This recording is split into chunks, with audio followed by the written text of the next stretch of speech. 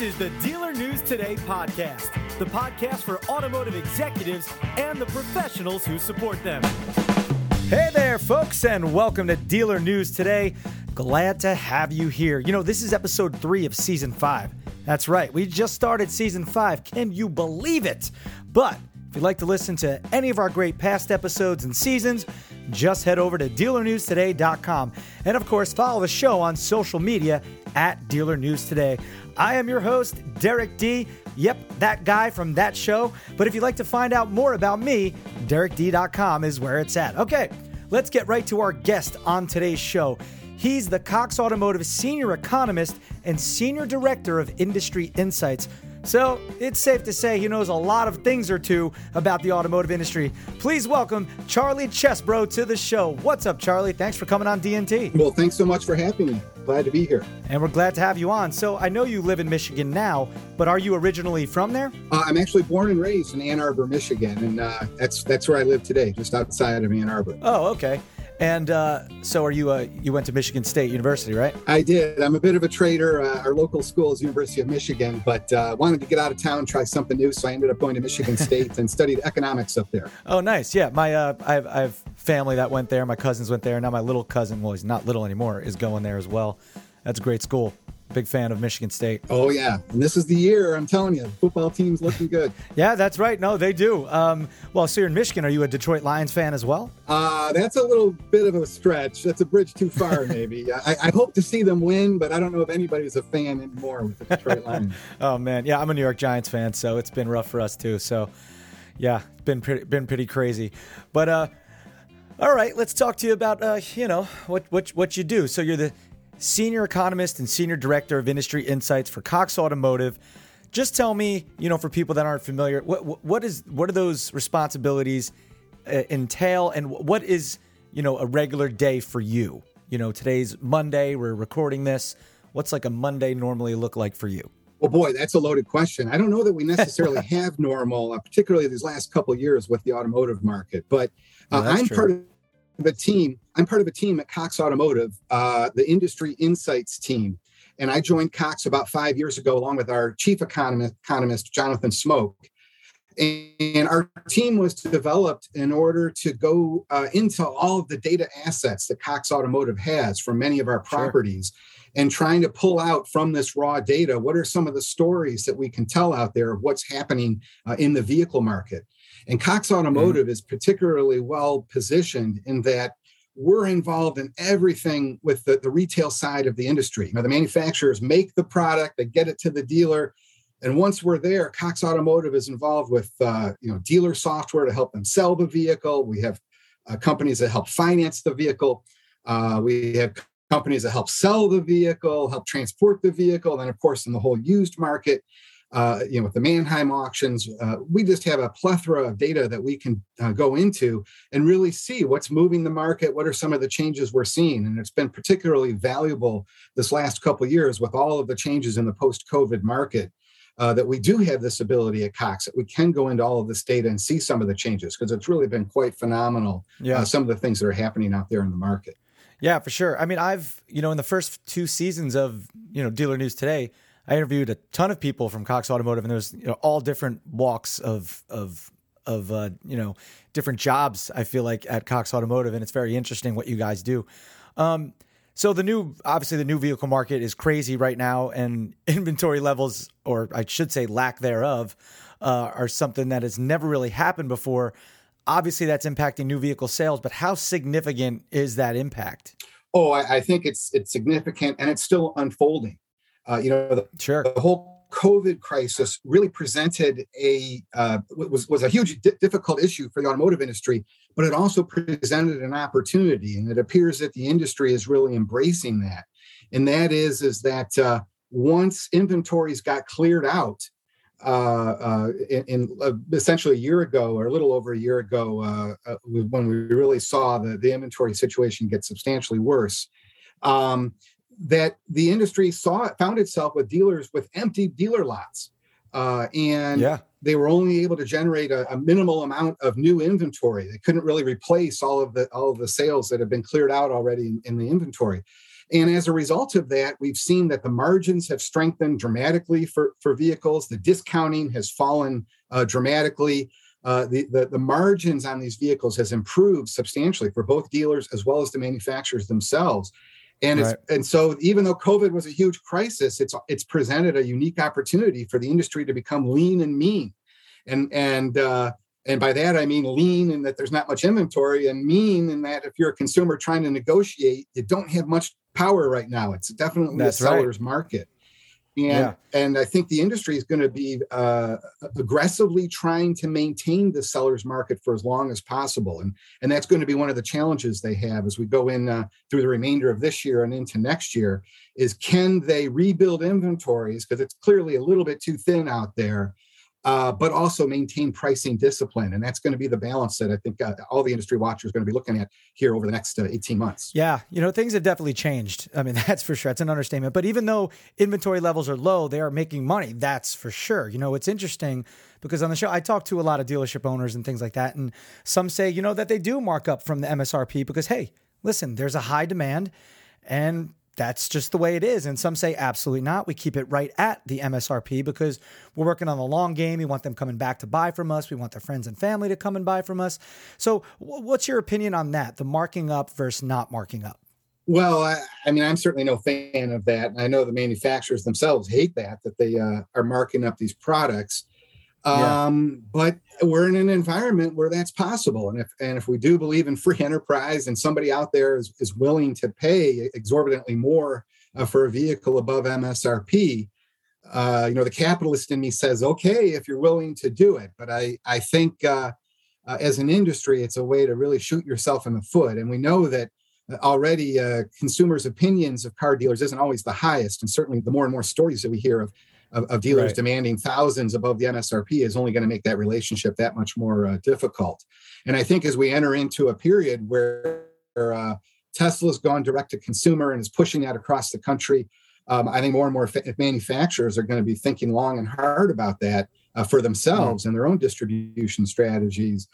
If dealers are going to continue to do this kind of markup and create a difficult relationship for manufacturers with their own customers. Yeah, and some of it, some of it is crazy. I say this on the show all the time. You look at the new Corvette C8, and I always use that as an example because I just love that car. But what the MSRP is versus what they're actually selling for, if you could even get your hands on one, we're talking like $25K or more over sticker price. I mean, it's nuts. Yeah, no, it really is. And, but again, we're in such a lean inventory environment. There's people that not everybody's suffering right now, right? Some people have actually done quite well in this environment. Very true. And there's a lot of money out there even today. And so, like I said, if there are people out there that are willing to pay $25,000 more, I don't know that I personally would stand in their way to allow them to do that, but it certainly isn't going to build a strong relationship between buyers and sellers. Right. Yeah, it's crazy. So we were talking about inventory a bit before. Has inventory shortages, you think that, I've asked this to a couple of different people, dealerships though, do you think it's impacted all brands equally, or, have some, manufacturers navigated those issues a little better? Like who's dealing with this the best right now? Well, it's really changed over the last 18 months or so. We saw last year in 2021, the American brands lost a tremendous amount of share over the course of the summer and fall of last year. Our view is that they got hit by the chip shortage hard and early, at least relative to their competition out there. And so I think I think that explains a lot of the reason we saw such a huge hit in market share for the Detroit 3 last year. They're starting to regain some of that this year. We know that their inventory situation has improved. It's not 100% better, but it's gotten a little bit better. And at the same time, it's getting a little bit better. We can see some of the Japanese competition has seen dramatically worse. We know that Honda's facing a very, very difficult time right now with very lean inventories. Toyota, Hyundai, many of the Asian brands are looking at very lean inventories, and in particular, some of the smaller vehicles, compact cars, compact SUV, some of the most affordable products are the most difficult to find, and that's many of the Asian brands focus on those segments. So it's right now, everybody's still looking at a lean environment in general. But I will say, I think the American brands have a little bit more availability, particularly Stellantis, than many of the Asian and European brands. But, we got a long way to go still on the whole supply chain issue. And certainly all of the turmoil going on right now in Europe regarding the Ukraine war and the huge spike in fuel costs that we've seen in Europe, they may start having to shut down factories. And that may impact suppliers as well as assembly factories in Europe. That could certainly make for the Europeans, the situation get even that much more precarious here in the fall and into next year.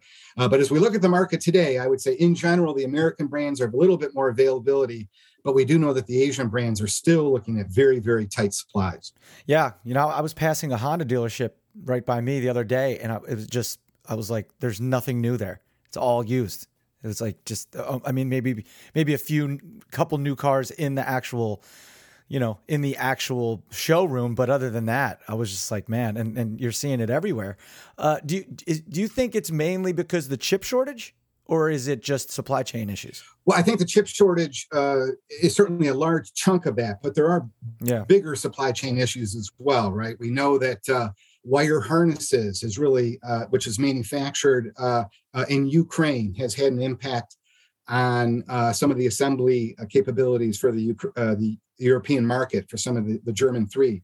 Right. And we know that the COVID outbreaks in China has really disrupted many of the suppliers in China that supply many of the Asian brands for all kinds of products. We've heard a lot about chip shortages, but we know that there's other things involved. Many of the electronic components, any kind of motors or even just radios that would go into vehicles, these have all really taken a strong hit because of the supply chain issues that are going on across the world, but in particular in Asia. The situation just, again, remains precarious. There's nothing to suggest that this thing's just going to figure itself out and we'll get everything rolling again in just a few months, because many of the problems just linger. As I said, the Ukraine war isn't going anywhere. And in fact, we've seen energy prices spike dramatically across Europe. That's going to hit factories. We know in China, COVID still continues to hold back production activity across China, as well as drought conditions in China may start having an impact on manufacturing. So we got a long way to go. And I think one of the things that we've learned as an industry, one of the things we've learned as an industry is that maybe the whole global supply chain leaves us particularly vulnerable. And I think that's one of the things that the current administration and working with the manufacturers here in North America, they've really been pushing to build more factories here for EV batteries as well as vehicle assembly. And so I wouldn't be surprised if one of the repercussions from all the turmoil we've had from the last couple of years is that the whole idea of global supply chains goes on the back burner, and we focus again on manufacturing here in North America and having everything we need right here in North America. Right. Yeah. I mean, it makes sense. It's like, look, we can't get it elsewhere. We might as well do it ourselves. Who's making the most money right now? Like, is it dealers, OEMs? What part of the business is the most profitable right now? I honestly, I probably think it's like everyone's making money, but what do you think? Is it dealers? Well, I think if we had to say probably dealers right now of everyone are doing the best. Yeah. Certainly the manufacturers themselves, the per vehicle margins are very, very strong, right? They've pulled back on the incentives. They've pulled back on the advertising budgets on vehicles. Certainly all the costs. There's no incentives. No incentive. They pull back significantly. They pull back on leasing activity. So we know that the margins are quite strong for the manufacturers, but the volumes aren't high enough to sort of say that they're making a lot of money. The profitability is good, but they need to increase the volumes to really say things are going fantastic for the manufacturers. But for the dealers themselves, their profit margins look quite good. And quite frankly, there's nothing on the horizon to suggest things should get substantially worse for dealers. The profit should remain elevated, certainly throughout the course of this year, even as these interest rates go up. We know that's going to eliminate many buyers from the market that just are no longer going to be able to afford a new or used vehicle. But the thing we have to keep in mind is that, particularly in the new vehicle market, there's a lot of scrappage that goes on every year in the vehicle economy here in the United States. We scrap anywhere from 12 to 15 million vehicles, right? There's just too many miles on them. The maintenance on them is too much. They break down. They got to go to the junkyard, and the transportation needs to be replaced. that we need to have those vehicles replaced in the marketplace because we still have a growing economy. Vehicle ownership is part of the U.S. Economy, a goal for consumers. And so there remains underlying demand that's quite strong that just hasn't been met the last couple of years, or at least it's just flat, no real growth. And we know that when you add economic growth on top of the scrappage, the new vehicle market probably needs 16, 17, maybe even 18 million new vehicles a year just to sort of maintain the basic demand.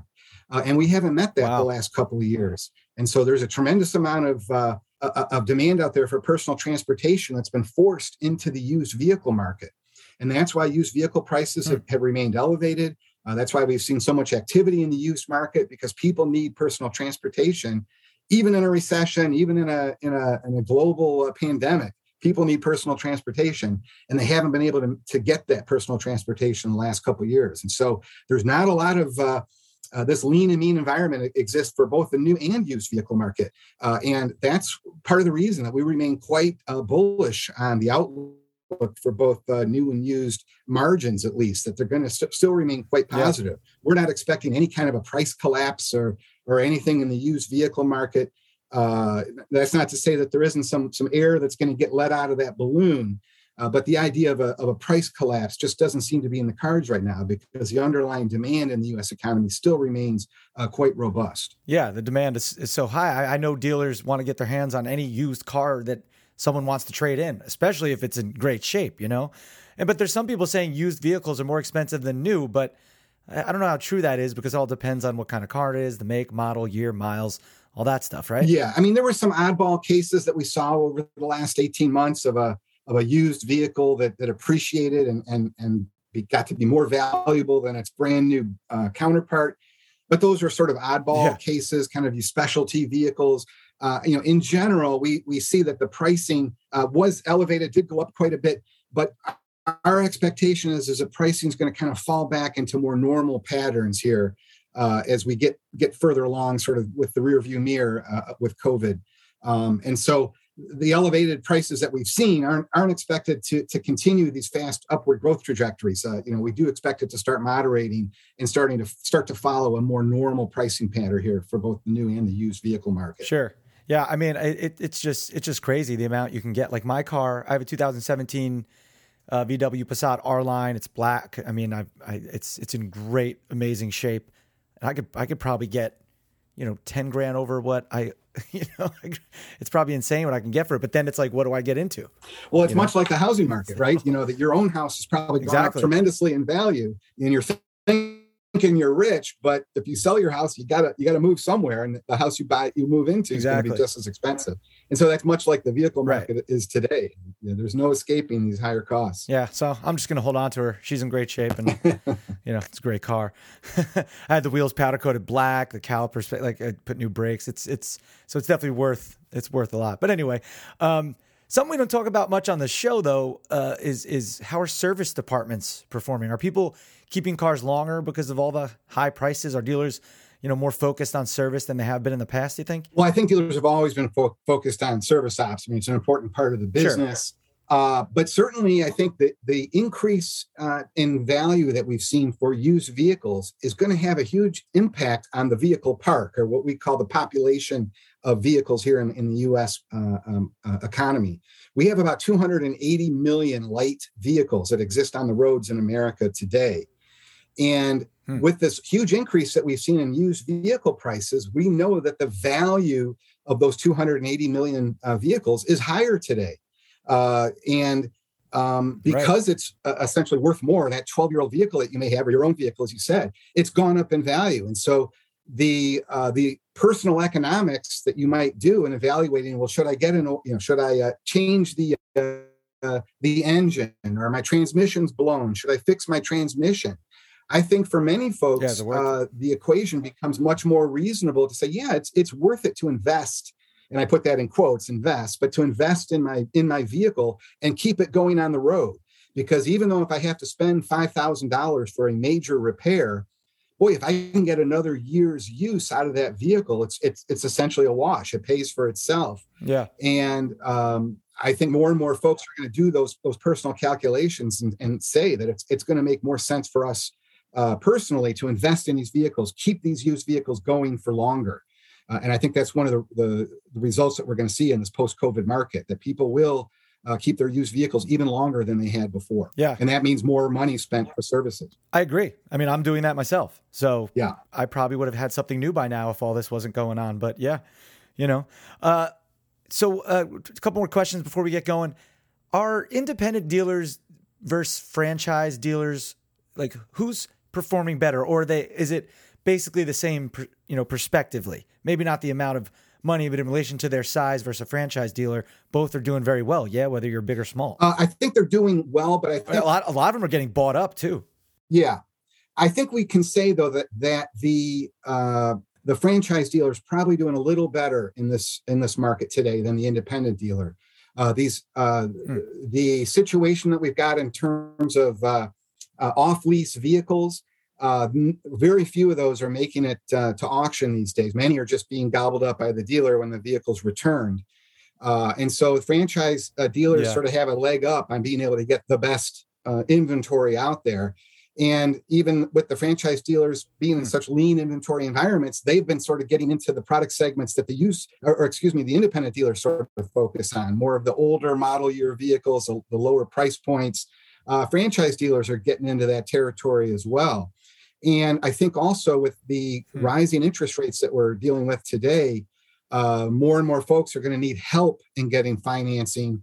And it may be that the type of consumers that are going into the franchise dealer may be have a little bit more credit worthiness, maybe a few more options at the franchise dealer than they may have at the independent dealer in acquiring financing. So I do think that the outlook for independents is going to be a little bit more challenging, just in terms of acquiring inventory and acquiring customers here going forward. But that's not to say that it's going to be a horrible market for them, just a little bit more challenging. Yeah. I mean, they're all making money, right? They're not hurting right now. That's for sure. Obviously they're dealing with, the inventory issue, the chip issue, but they're making money. And the M&A world is super strong right now. People are buying and selling, gobbling up dealerships. Crazy time for that too, right? It is. There's a lot of consolidation going on. We know that the industry itself is trying to figure out what is our future distribution look like. Do we need 35,000 or whatever number of dealers that we have here in North America? Can we get by with a fewer number of dealers?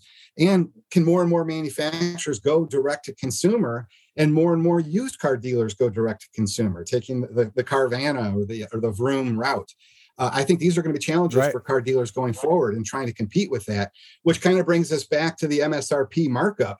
At a time when people hear these horror stories of dealers charging well over the MSRP, many folks may decide, I just don't want to deal with that, and I'd rather go with somebody who's going to be direct. I know my price up front. There's no crazy negotiation across the table. That may give a little bit more of an advantage to folks that do the direct selling, because consumers may get turned off by that. Yeah, that's true. Yeah, I mean, it's some people think, it's a lot easier. I'll just go online and do it. I mean, you can go online and order any car through any dealership, basically, but the Carvanas of the worlds and the Vrooms, that's a whole different thing, and it seems a lot easier for people. So it is, but I do think definitely going forward. It does present, I think, an opportunity as well, though, for the franchise dealers. That as we know, these vehicles, the technology in them is more and more complicated, is more and more difficult to service. You need real expertise in servicing many of these vehicles. That the need for the franchise dealership may grow in terms of being able to explain all of this technology to consumers, helping consumers use this technology, keep fixing this technology. Getting that expertise to be able to do all of that is going to be something that dealers are going to have to focus on. And I think those dealers that really do embrace sort of this new world of new technologies and all the capabilities that these electric vehicles and these plug-in hybrid vehicles have, and who can explain that to their customers and help customers embrace that themselves, I think those dealers are going to have a leg up on other dealers that sort of are still thinking, EVs aren't going to happen, or I'm out of this business before I got to worry about EVs. I think the one thing we've seen in this post-COVID market is EVs are coming much faster than we even thought just a couple of years ago. And so we all better get ready for the EV revolution, because it's coming whether we want to participate or not. For sure. I mean, it's cars, even whether it's gas powered or EVs, they're basically driving computers. So it's getting more and more technologically advanced. That's for sure. And EVs are obviously on the rise. So it's that's a good point. You're going to want to be able to go somewhere and learn about, especially older people. They need a little more understanding of how everything works, because it's not like it was back in the day where you just get in the car, start it up, row some gears, and you're on your way. But last question before we get going, and I ask this to everybody: Are you a car guy? Are you a car lover? Or are you just in love with the automotive business? A little bit of mix of both. I do love cars, but I guess I'm more of a business guy, an economist that enjoys the auto industry, because it is probably the most important industry in the U.S. economy, and so it's really one that's quite fascinating for us economists. And what's your daily driver? I drive a 2014 Ford Edge with 160,000 miles on it. Oh wow! And I'm hoping to get to 250. That's my goal. I'm gonna drive that thing in the ground, and then once it finally dies, then I'm gonna make the jump to an EV. But we're trying to get as many miles as we can out of this thing before I have to make that leap. Yeah, sure. Why not? I mean, hey, that's a good goal. So good luck with that Ford Edge. Charlie Chesbro, thanks for coming on the show. Anything you'd like to say before we get going? No, I just think it's an exciting time for the industry, and it's one where I think people are nervous because there's a lot of change going on. But the one thing I always tell everybody, that at the end of the day, that the products that the industry is producing today are the best that they've ever made. And the technology is only getting better. The safety is only getting better. We know that prices are going up, but people are getting good value for their money, because these vehicles are really just incredibly technologically advanced and just wonderful products. And it also means that the used products out there are just getting better and better as well. And so prices are going up for everybody, but the quality is going up too. So I think it can be a win-win for everyone here in the vehicle market. Yeah, absolutely. I agree. Well, listen, you heard it all, folks, from Charlie Chesbro. Very insightful with a lot of information. Appreciate you coming on the show, Charlie. All right. Well, thank you for having me. Absolutely. Have a good one, Charlie. Take it easy. All right. Bye-bye. That was Charlie Chesbro, the Cox Automotive Senior Economist and Senior Director of Industry Insights. You could always visit coxautoinc.com for more info. But that will do it for this episode of DNT. Follow us on social media at Dealer News Today. I am your host, Derek D, DerekD.com for all my stuff. Appreciate you listening, folks. So until next time, this is Dealer News Today.